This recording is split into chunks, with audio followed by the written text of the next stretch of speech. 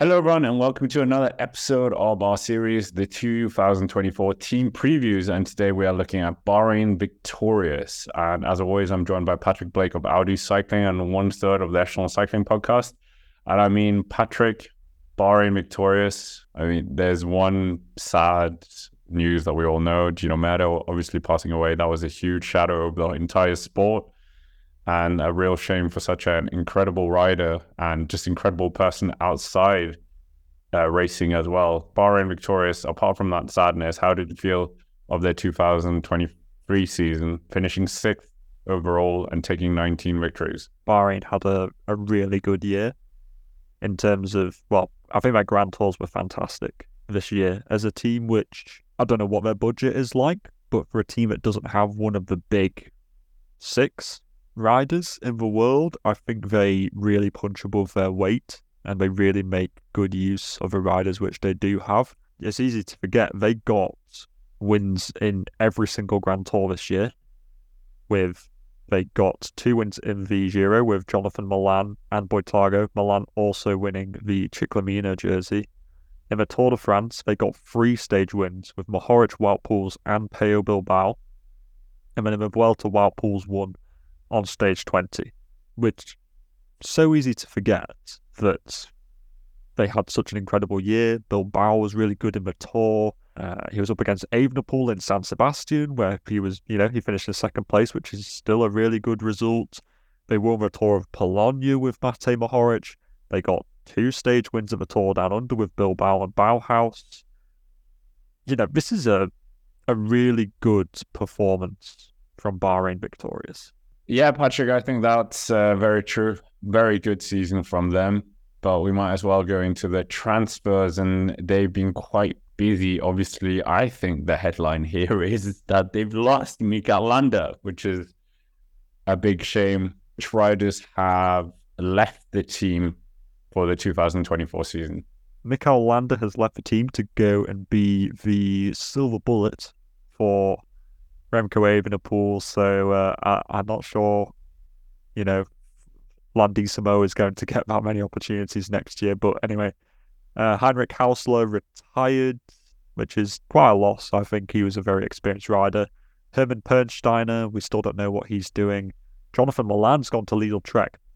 Bit of a loss considering how good of a season he had. He's arguably one of the best sprinters in the world right now, super powerful.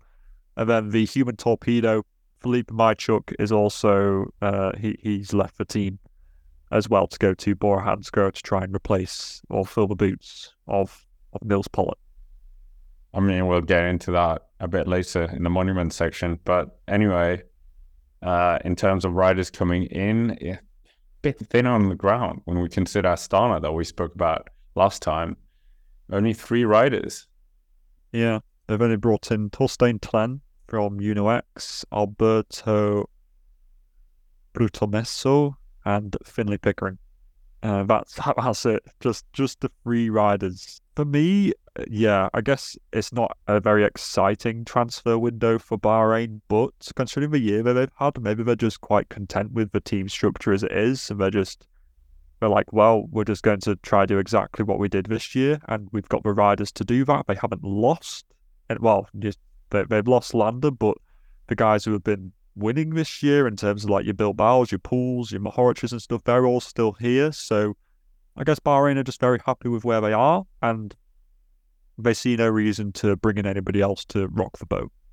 Well, we might as well start with the monuments. And in terms of the monuments, there is only one name who's really been leading that charge, the gravel world champion of Matej Mohorič.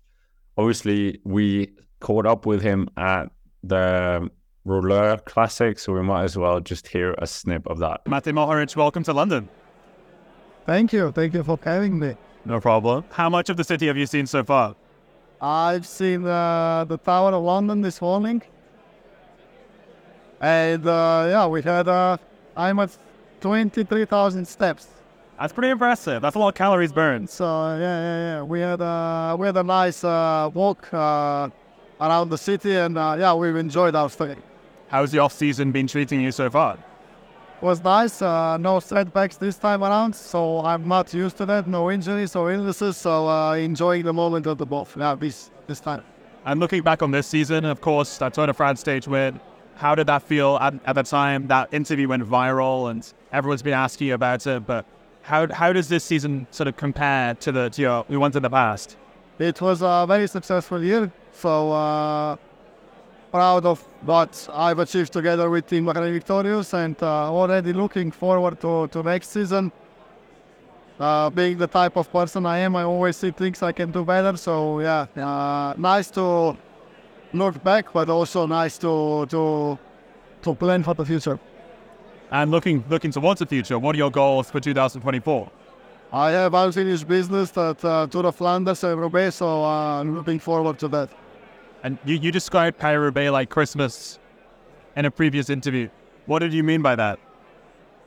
It only happens once in a year, and it's the best day of road racing we have in the season. I really enjoy the cobbles and the chaos of that race. I did have an opportunity to have a second day of Christmas at the Gravel World Championships this year, so hopefully we can pack in some more gravel races next year. Also looking forward to that. Finally wearing the rainbow jersey in a race, because I didn't get a chance when I was the junior and under 23 world champion. So yeah, lots of exciting things coming up next year. And I know you read a lot of books. You try to keep on top of it all. What are you reading at the moment? It's hard to translate in Slovenian, but yeah, it was just a novel, but it's mostly off-season for me. It's a time to hang out with my kids, because I don't see them a lot during the year, so yeah, trying to take advantage of that. I mostly read at races when I have some free time. Fair enough. Thank you very much, Eddie. Fala. His last year, I know Strade Bianche isn't a monument you're the chief advocate of, but I mean, his season, third in Kern-Brussels-Kern, sixth in Strade Bianche, sixth in Milan-San Remo, seventh in E3. Didn't finish Ronde van Vlaanderen, 29th in Paris-Roubaix. He did say in that interview that we just heard that Paris-Roubaix is one of his big goals. What do you think he's going to be able to do in the 2024 season? And we said it earlier, Philip Moit, whatever, the guy who went to Bora, the reason he's called the human torpedo is what he did in that absolutely reckless, I don't even know what you call it, but I know, but yeah, they had a bit of a reputation in it. Mychuk, the human torpedo. We've also got the Italian sniper in here as well. They've got all the nicknames going on in this team. I think Mohorič, going back to the original point, Mohorič. Sorry, very convoluted. All right, might have been torpedo. Yeah, I think Mohorič is he's Mr. Milano San Remo, so I'm expecting a top 10 there. But in terms of the Cobble Classics, I think a top 10 in both Roubaix and Flanders would be really good. I think that maybe he's been lacking that consistency in the cobbled races. It's very kind of peaks and troughs. What about if we look towards Liège? I mean, Liège. Wow, Pauls has won this in the past. Bilbao, I'd be sending. I'd also be sending, I'd send Pauls as well. Boitlago, of course, he finished on the podium of Liège this year in 2023. Also, we glanced over Fred Wright finishing 8th place in Flanders as well, so they had a very good kind of season there as well in that sense. But yeah, Liège, Pauls, Boitlago and Bilbao. Keep it simple. Back them up with guys like the Italian sniper, like Caruso or Haig, or maybe even Mohorič could get in there. Finlay Pickering as well, very good climber as well. Maybe he gets an opportunity in his debut season, possibly. Maybe not, but just throwing it out there anyway. What do you think from Liège? It's a decent enough squad. They finished on the podium with Liège. Do you think they can do it again? I think it's going to be hard, but they should still have pretty high aspirations considering the quality of their team. Tadej Pogačar is probably going here. Remco Evenepoel is going here. Roglic is going there. They need a bit of a, let's say, assisted miracle if something is going to happen for them to sneak onto the podium. I think a top 5, top 10, definitely on the cards. Maybe even 2 riders in the top 10. But I think a repeat of Buitrago's third place might not be on the cards. Yeah, I agree. This year was just a bit of a good year for them because Pogacar left. Pidcock wasn't on the best form, I don't think. So they were able to he kind of blew his doors off trying to follow Remco's. So I think that it was like a perfect storm for them to try and get a good result. And then it's a pretty similar looking team for Lombardia as well. I think, yeah, Buitrago, Bilbao, Caruso, that kind of team would be very deadly as well. You know their best result for Il Lombardia, who it was? Oh, wasn't it? It was the Italian sniper. It was. Did he come like top 15? 21st, so quite close. 21st. I think he is a scout. 22 years old and already showing himself so well. We'll get into it in the welter part, but he was 18th in the welter and did a great job for Landa. But with that aside, we might as well jump straight into the Grand Tours. Giro d'Italia, obviously, as you said, took a stage win there with Milan. And how are you seeing the Giro d'Italia aspirations this year? I think if it ain't broke, don't fix it. Caruso. Send him again. He came 4th place this year, but that's pretty insane. I don't really want to send Buitrago here again, to be honest. I think that he's proven himself to be a bit more than that. I would send the Italian sniper here. I think that he could be, if Caruso isn't firing on all cylinders, I would like to see what he could do instead. After all, like you said, he was very good during the Vuelta. Sprinter, maybe a Bauhaus could go here with Nikias Arndt and a bit more of a lead-out train. I'm reserving like a Mohorič as well. Johan Price Peterson, I would like to see get a Grand Tour as well, because I don't think he's really done one. Zambonini as well could probably go to the Giro. So I think it's more of a GC-focused team more than anything. Would you send Bauhaus to the Giro, or are you thinking that he could, tussle it up with the big boys at the Tour? Probably not, if we're honest. So yeah, I think a Giro would be quite good. Yeah, I mean, it's better to get 2 Giro stage wins than 5 top 5s in the Tour. Yeah, I mean he did. Yeah, I mean it's sort of like this year. He went to the Tour this year and he got 2 third places and a 2nd place. But do any of you out there really remember those? You remember the wins, don't you? You don't really remember 2nd and 3rd places in the sprints. And that's exactly what you said, Scott. So I think the Giro, but with a better chance of winning, would be a more wise move. Moving on to the Tour, obviously, like you said, they had an absolutely great Tour de France. Just incredible. Bilbao, Bulls, and Matej Mohorič, like you said. And is it the same kind of thought here? If it ain't broke, don't fix it. Yeah, I'd do that. But I would send Buitrago to the Tour as well, personally. I think he's done the Giro and he's done the Vuelta now. And I also don't want him to be doing this weird semi-GC prospect thing anymore. I want him to be a stage hunter. I'm fed up with him trying to finish inside the top 10 of the Grand Tour, though he did do that at the Vuelta. It's like, come on. He's a really good stage hunter. He's won a stage of a Giro, and he's still very young. So I'd like to see Buitrago in there with, like you say, with Bilbao, with Mohorič, with Pouls. What about Jack Haig? Does he go to the Giro?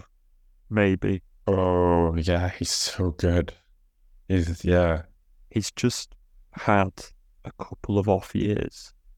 Yeah, I mean the talent's there. It's like you don't finish on the podium of a Vuelta España without being great. Finished 3rd in GC at Tour of the Alps, and then he did the Giro where he came 19th. He might have had COVID during that, I can't remember. Then he finished 5th at the Criterium de Dauphiné. Very good, again, considering the talent that was there. And then he just tanked the Tour. I think he is probably good enough to finish top 10 of the Tour, So maybe Bahrain sent him as well. It's a very stacked squad, though, at that point, when you have Pouls, Mohorič, Bilbao, Buitrago, and Jack Haig all in one team, plus some domestiques. I'm not saying it won't work, it's just a lot of talent in one place, whereas you might be better spreading it out. But then it's kind of who bends the knee, because you got a lot of guys there who have basically been proven to be good enough to be in the Tour.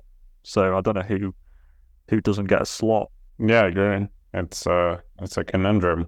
Good thing to have as a team, though, don't you think? I think I would like to see Haig at the Tour, because I feel like whenever he's done it, there's always a caveat. Was it 2021 where he was like in insane form and he crashed on one of the first stages? It was the stage where Caleb Ewan and Sagan crashed on that final corner. That kind of sketchy run in. Yeah, it was in there. But we might as well focus a bit on the Welter. And as we said, a lot of success in the past. And who's your leader here? I mean, I would love to see Brochago try and go for a GC here. Yeah, I think depending on how Buitrago, where he gets sent, if he gets sent to the Tour and he's just like a domestique, which might definitely be the case considering the talent that we've just spewed off. If he goes to the Tour and he's a domestique, then he could go to the Vuelta as a leader. I think that would be a pretty fair way of dealing with it. That way he gets his first Tour, but he also gets a bit of leadership, so that would work. I think the tricky part is almost like Bilbao. He's turned into one of their most prolific riders. Do you then double him up with a Vuelta, or do you kind of reserve him for some one-day races, which he has proven himself to be quite good at? Do Bahrain care about the UCI standings, or do they seem to be very focused on the Grand Tours? So I would almost not expect, but I suspect that he might go to the Vuelta as well and do a Tour Vuelta, but do the Vuelta as a stage hunter.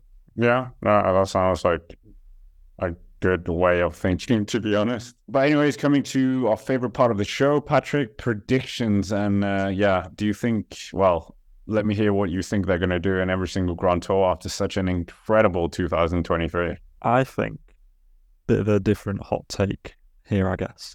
I think they get 2 riders in the top 10 of every Grand Tour. Oh, you're going all out here. Yeah, I think I'm gonna be specific here. I think it's gonna be Tiberi and Caruso at the Giro.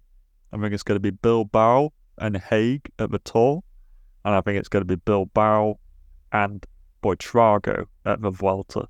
I think stage-wise 2, 1, and 2 in terms of Vuelta Tour, and I think 2 top 10s, 1 in the Giro and 1 in the Vuelta. So nothing in the Tour.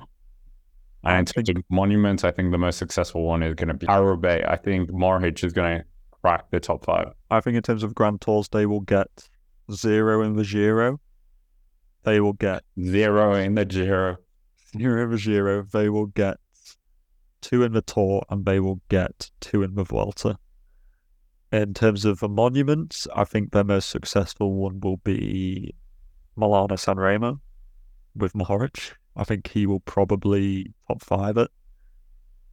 I just got a feeling. But in terms of his Cobble Classics, the Flanders and Roubaix, I think he will top 10 both of those. And I mean, we might as well have one special one. What do you think Fred Wright's 2024 season is going to look like? I want to see that Fred Wright of 2022, I guess, is what I want to see. Where he was almost winning Tour stages, but he was also really good in the classics. Yeah, national champion as well. Yeah. In Saltburn, and we were both there for the World Championship. Saltburn by the sea. Yeah, correct place. Everyone should visit. But anyways, that is basically it for our Bahrain Victorious team preview. Of course, this isn't our first one. Make sure to check out our playlist available here on the channel. And why not give us a 5-star review over on Spotify if you've liked it.